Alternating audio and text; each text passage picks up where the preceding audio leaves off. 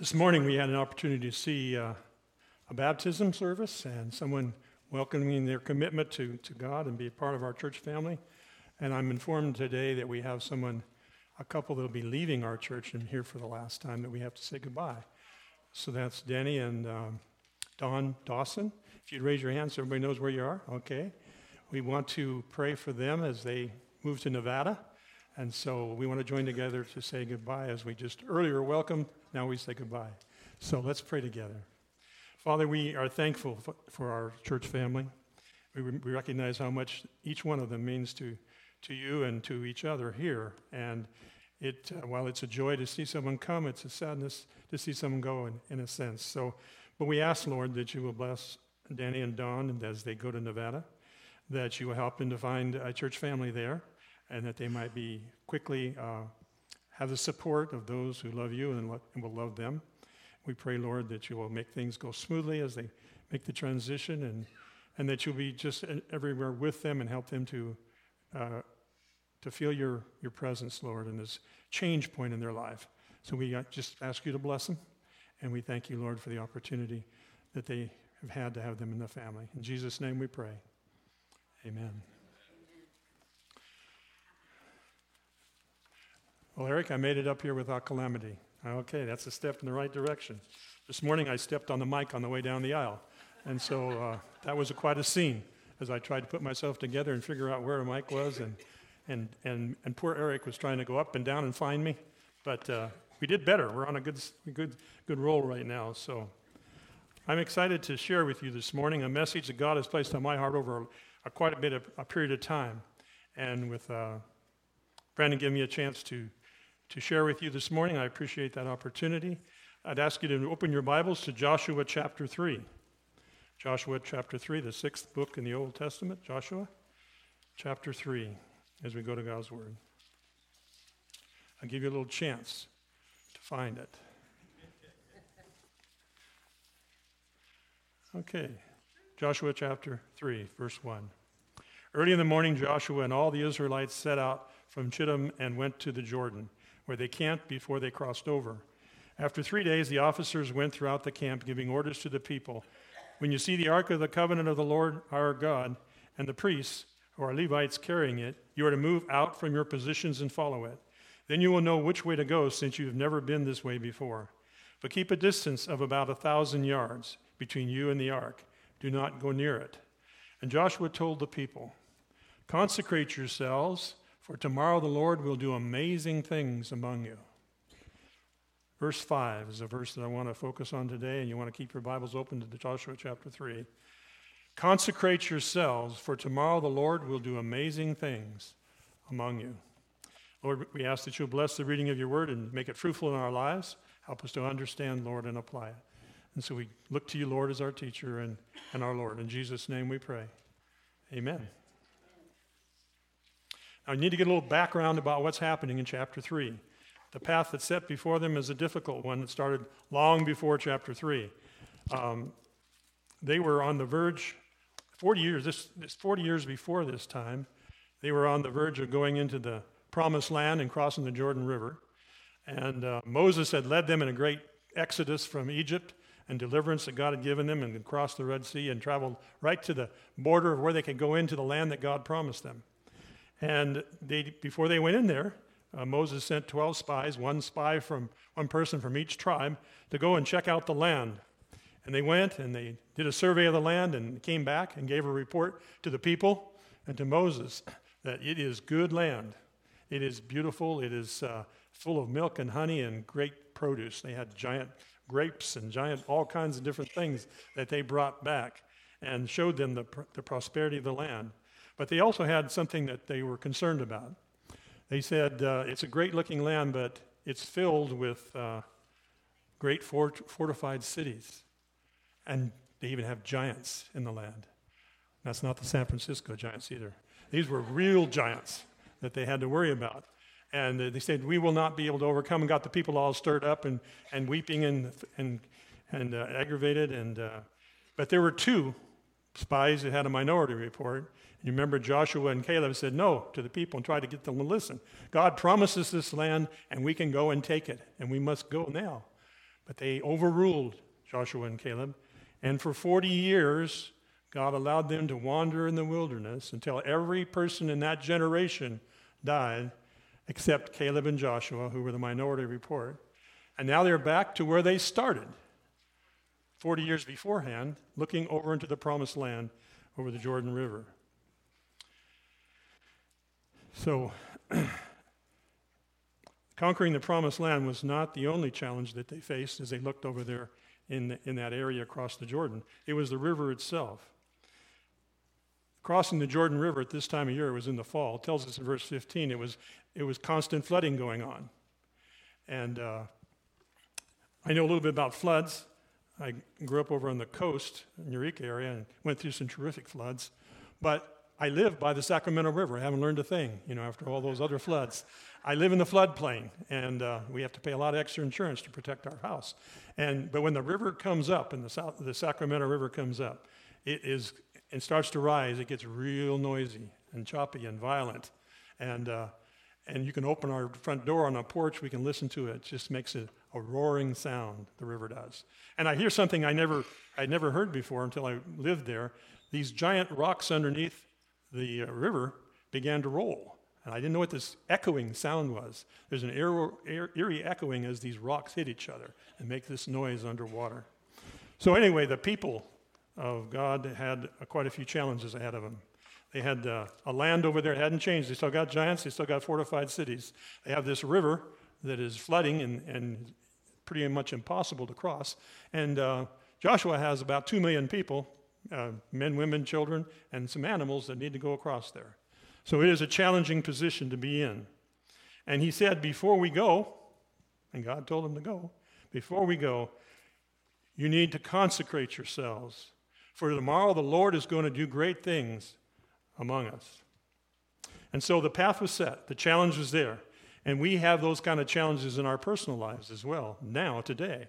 God may have put you in a situation where it looks impossible in your personal life, in your home, in your job, or whatever it is that you're facing. Maybe in our church, it looks like the obstacles and hindrances as we look around the cults and the confusion spiritually in our community. There may seem to be some huge obstacles that we face. But there needs to be, as Joshua told the people, there needs to be a consecration that precedes God's activity and God's great work that he can do and wants to do. Consecrate yourselves, for tomorrow God will do wonders among you. He said God was about to do something great, and wonders which would overcome all the obstacles and paths set before them. But before he did it, they needed to prepare themselves. The P word. I had a son who used to hate that when I talk about planning. He hated the P word. But planning and preparation are essential for God's working in the people. We're getting close. When you're retired, you don't look at the calendar as carefully as you normally do, but I know that this month has a Thanksgiving Day on it, and it reminds me of Thanksgivings of the past, when we had, all of our kids were close, and we had 15 or 16, 17 people for Thanksgiving, and when I was a kid, we had cousins and aunts and uncles, and you may have those memories and thoughts of when you had the gatherings for Thanksgiving. But it's an amazing project to have a Thanksgiving celebration. I know in the times I've looked at it and experienced it, you start out sweeping the porch, vacuuming the floors, my all-time favorite, cleaning the bathroom. Then you have to put in a couple extensions in the table. And then you have to go plan a menu, and you figure out what you're going to need. Then you have to make shopping trips and try to figure out how much of each thing you need. Then you have to dig out those dishes that are in the hutch that you haven't used since last Thanksgiving, and wash them and get them and plan how you're going to set the table and what napkins and tablecloths you're going to use. And then as the day approaches, you've got to go out and you've got to buy that turkey, that frozen turkey, and there's a lot of complications about turkeys. You've got to take them out way before you're ready to use them. I like to microwave things, and you can't do that you can't just throw it out and microwave a turkey. You got to plan it, and you got to take it out early and put it in the refrigerator so it thaws. You got to read how many pounds and when you got to get up in the morning. My mother used to get up about 4 o'clock in the morning and stuff the turkey and put it in so it would be done by 2 o'clock or whatever. You have to plan all of that. And then as you get close to the meal, you've got to figure out how to get the potatoes mashed and the yams heated and the turkey done and carved and all the other vegetables, and it all has to come to the table hot at the same time. Got to have ice for the drinks. You got to do all this stuff. It's a complicated deal. And then you got to have it when they all sit down. You think, this is amazing. All the families here, all the table is set and it's just full of this feast. But it's not done. You got to get the camera, and then you get the camera and you take pictures of it all. And it's a great experience. And then of course you got to clean up all that, and there's an organization to that. But it's an amazing project. It takes a lot of work, a lot of preparation. I don't think we realize sometimes, us guys who are watching football a lot of times don't realize just how much work it is. So what I'd like to share with you, that consecration and preparation for Thanksgiving feast is a lot of work. But to do things, for God to do great things in our lives, great things in our church, there needs to be consecration, preparation for the most important things in our lives. So I want to share with you, take the opportunity to share that we're involved in a great challenge as a church right now. On June 23rd of this year, a group of 7 people that you elected as your pastor search committee began to meet on every Thursday night at 7 o'clock. The meetings go anywhere from 9:30 to 10, and we've been meeting ever since on Thursday nights. We've been praying and searching God's word to seek the things that God wants in a pastor. What does God require? We have worked to open communication in a search for resumes and recommendations, and have been praying over each of those we've received. We have asked the church to hold us up in prayer, and we recognize that the prerequisite of this decision is for knowing God's will. We must pray. We've asked you to pray, and we've been praying faithfully, part of a good portion of our meetings. As we've continued over the months, we have become burdened about the need to not only identify a man to lead us, but the need for us as a church to prepare ourselves for a new pastor. As we see that what God wants from a biblical pastor, we have begun to ask ourselves, what does God want from us? And as the search committee begins to think on this, we become burdened. We become convicted about things in our own lives as we prepare for the future in our church. We can't just bring in someone and they bring it with them. We are a people that need a leader, an equipper, but we need to be followers. We need to be empowerers. We need to be involved. So we're challenged in that way. At the end of the service, we'll share with you an up-to-date report, and also some things that God has been speaking to us individually about in preparing. But it's a challenge that we have as God's people in our personal lives and our church life, is to prepare, consecrate ourselves, because God wants to do great things and is about to do great things if we consecrate ourselves. So now the big question is, what is consecration? What does it mean? We don't use that word a lot. When's the last time you've used the word consecration? In the New Testament, we talk a lot about sanctification, which is similar, but we don't use that word a lot, but it was understood in the Old Testament. And what did he mean by it? The word consecrate is the Hebrew word kodesh. It means holy, basically purify, set apart, sanctify. It means to dedicate, to consecrate is to dedicate ourselves to be more holy, to be more like God. Joshua told the people that they needed to prepare themselves by becoming holy for the great things that God was about to do in them.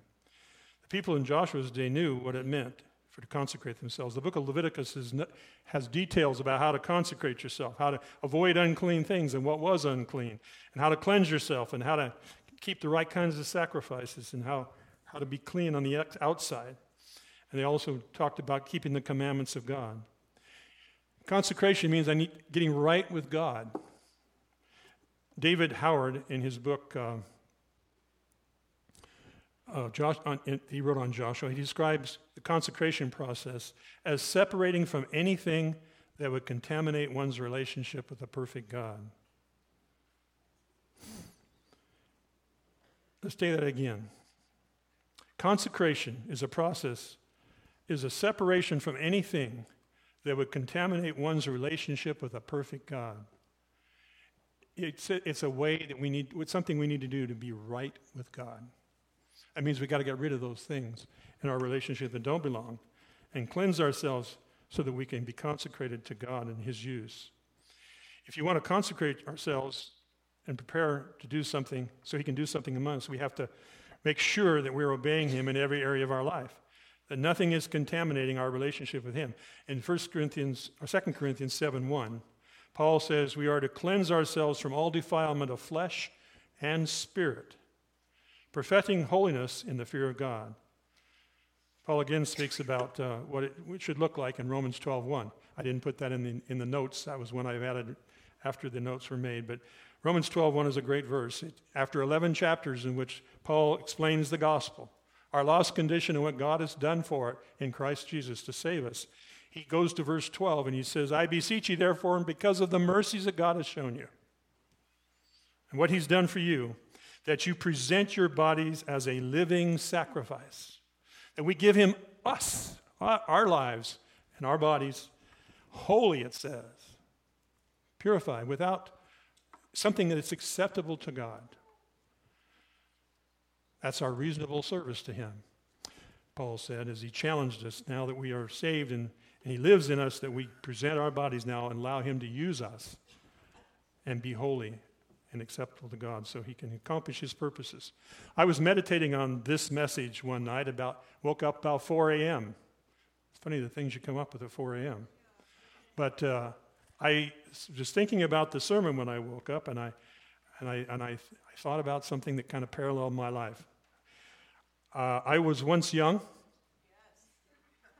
I was just waiting to see if there's any laughter there. I was once young. I was once actually a child.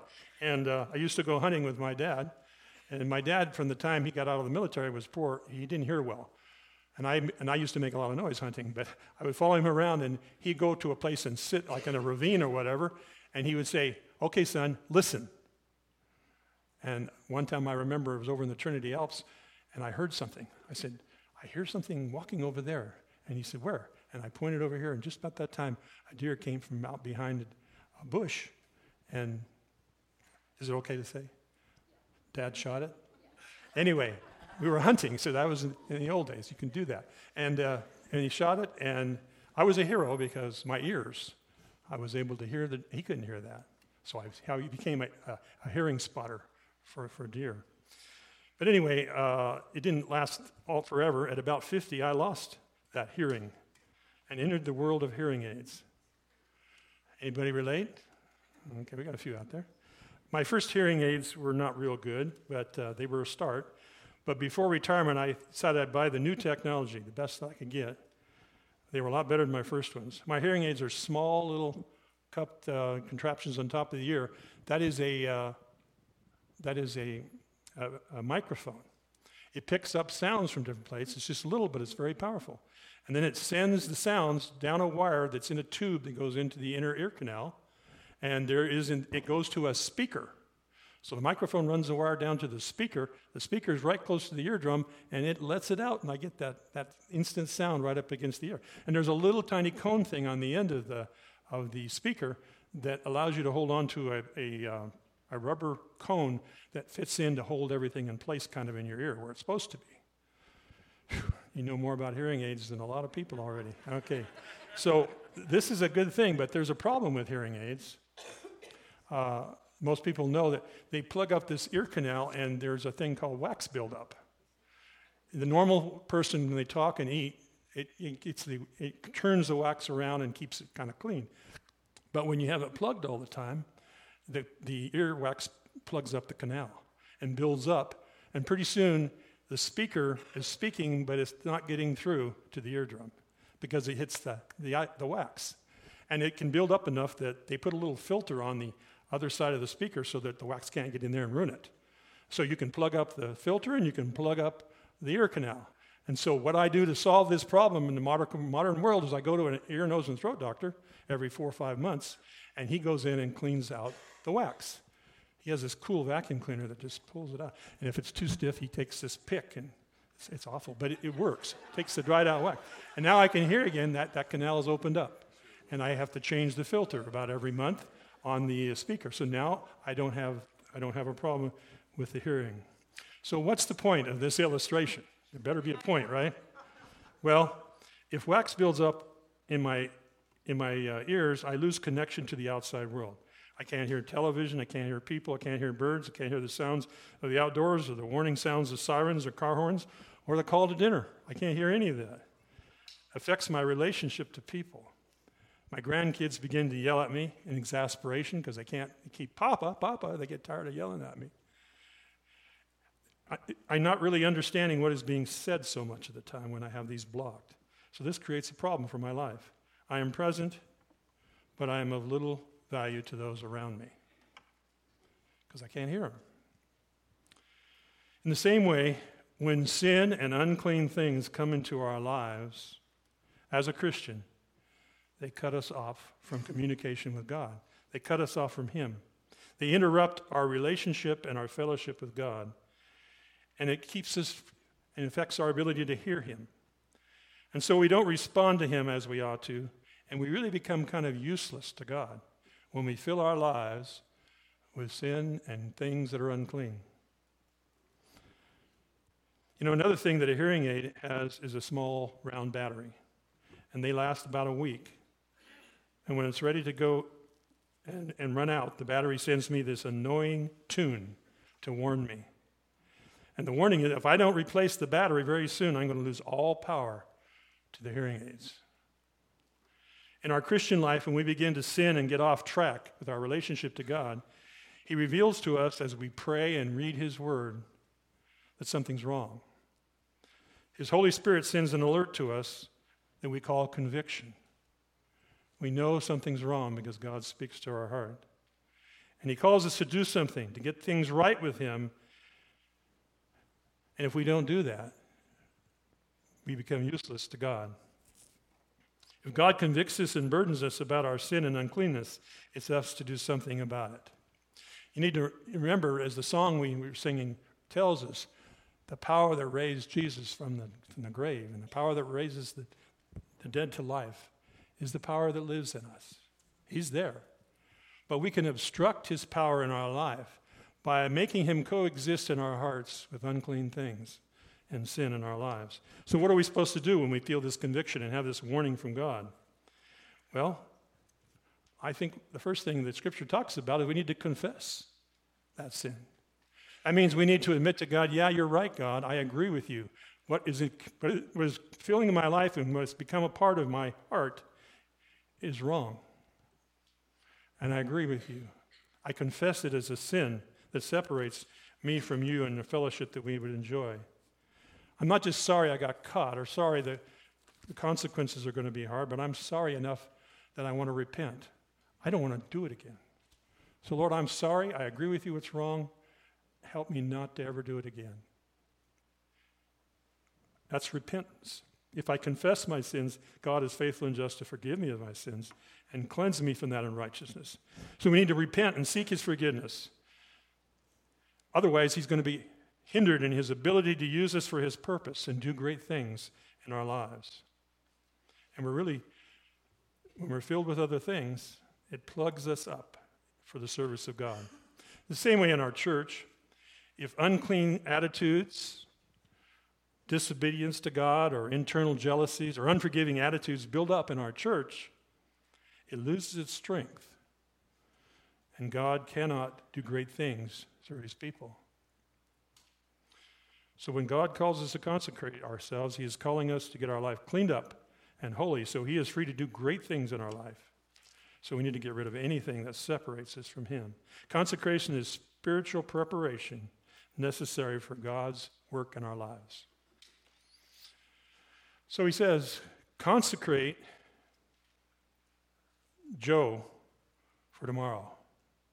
Consecrate Sally for tomorrow. No, he says, consecrate yourselves. For tomorrow, God's about to do great things. It says, consecrate yourselves. Something we must do ourselves. God does the forgiving and the cleansing in response to us. God is not going to just zap us and make us clean without our involvement. We need to consecrate ourselves. I just got a new Sonicare toothbrush. It's amazing. It's different, and it has a charger, but it has this little thing that you take the head off, you stick it in, you close it, you push a button, and a light comes on, and it tells you it's a sterilizer. So it sterilizes my toothbrush. So all the germs and bacteria are gone. Isn't that cool? Wouldn't it be nice if we could just go to a sterilizer and clean up our lives, push a button, and the light just clean this up? Doesn't work that way. They have to get involved ourselves. God is not going to just zap us. Consecration is personal in nature. No one else is going to clean up your television and your movie watching.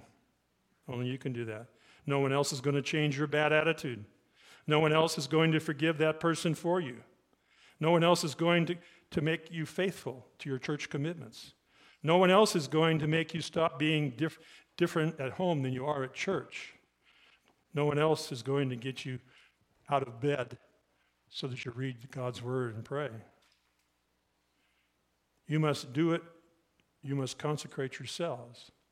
God is going to give you the power, but you need to take an active role in doing something to consecrate your life to Him. And notice also that we're not to consecrate others, just ourselves. There's a lot of us that like to consecrate other folks. You know, did you ever notice that? People that are not our responsibility.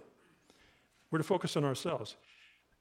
We're not to get as consecrated as we can. You're not responsible for others, not other church members. You don't need to consecrate them.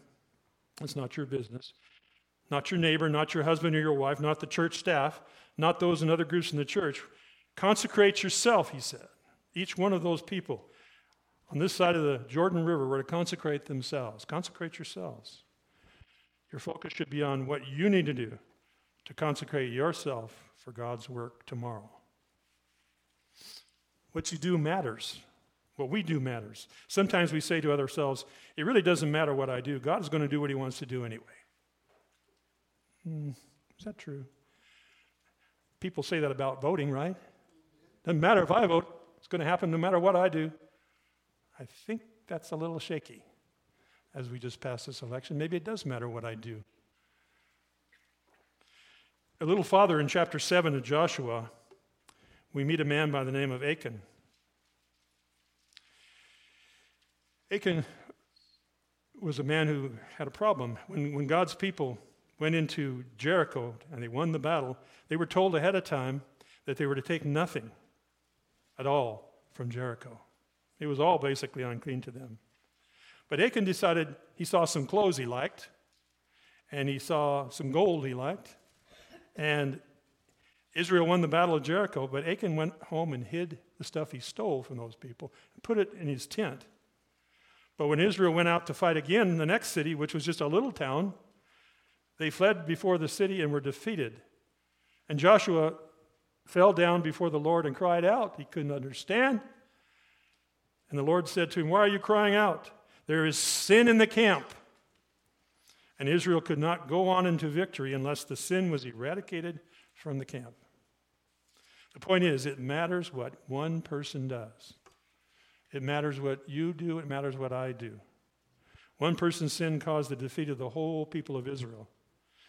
And it can be the same way today. We must realize that one person's sin can hurt the whole church. Everybody else in this church could get consecrated to God and get right with him and get ready for God to do something. But if you don't consecrate yourself, if you don't get right with God yourself and you hold sin in your heart, it matters. You could be the one who holds the whole church back. Everything that God wants to do. There is a need for all God's people to consecrate themselves in the church as a whole to get the blessings of God. You remember when Jesus was here and he was meeting with his disciples and his followers for the last time, he told them to go into Jerusalem and wait there for the Spirit to come. And while they were hanging around waiting for the Spirit to come, what do you think they were doing? They were praying. They were getting right with God. And when God's Spirit came, it came in a powerful way and attracted great crowds. And Peter stood up, and it says the others stood with him. As a united group, they came and were used by God, and thousands were saved, and the church was born. And that was the beginning of the great things that God would do. They stood together. So it's important that we all consecrate individually. He said, consecrate yourselves, and he meant for everybody. Okay, the conclusion is the result of Joshua's command to the people of Israel was that they did consecrate themselves, and God did do wonders among them. Because it tells us a little farther down in verse 14 of chapter 3, if you're still there with us in Joshua. So when the people broke camp to cross the Jordan, the priests carrying the Ark of the Covenant went ahead of them. God was out in front. Now the Jordan is at flood stage all during harvest.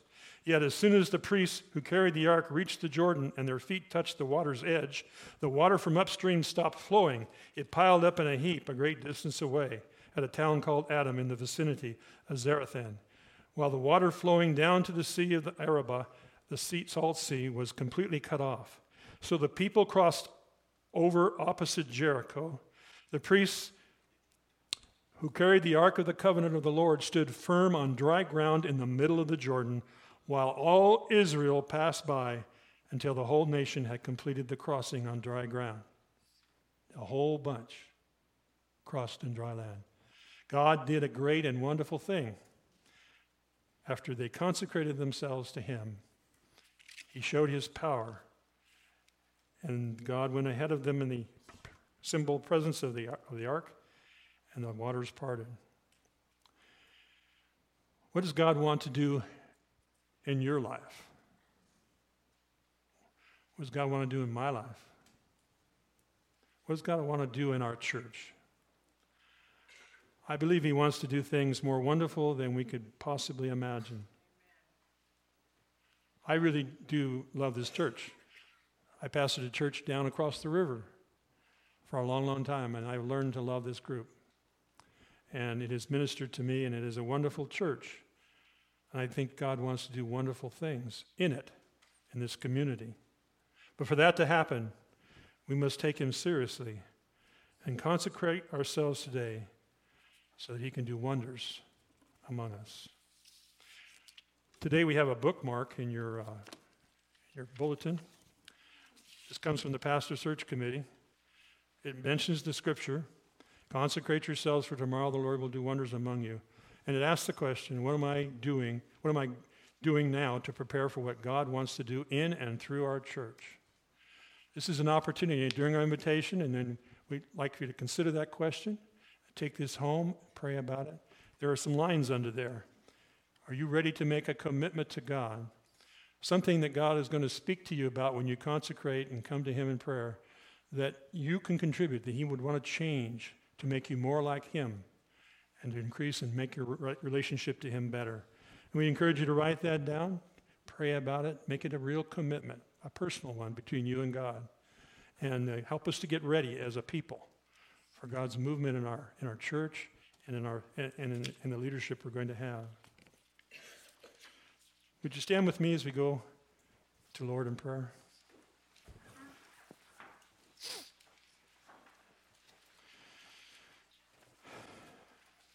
Dear Lord, today we come to you with many needs in our lives, the problems and challenges way bigger than we can handle. We look to you and realize that most of our problems relate to our wrong relationship to you that's gone sour. Something has happened to cut us off from your great purposes you have for our life. As a church, we continue to ask you for guidance in finding a man to lead our church and equip us for better serve you. Help us to get ready for the future by getting right with you now. Please, Lord, help us to consecrate our lives so that you can do great things in our lives and in our church. We ask this blessing in Jesus' name. Amen. Just pray as God challenges us during this time. As Dane sings for us. Oh Lord, you serve.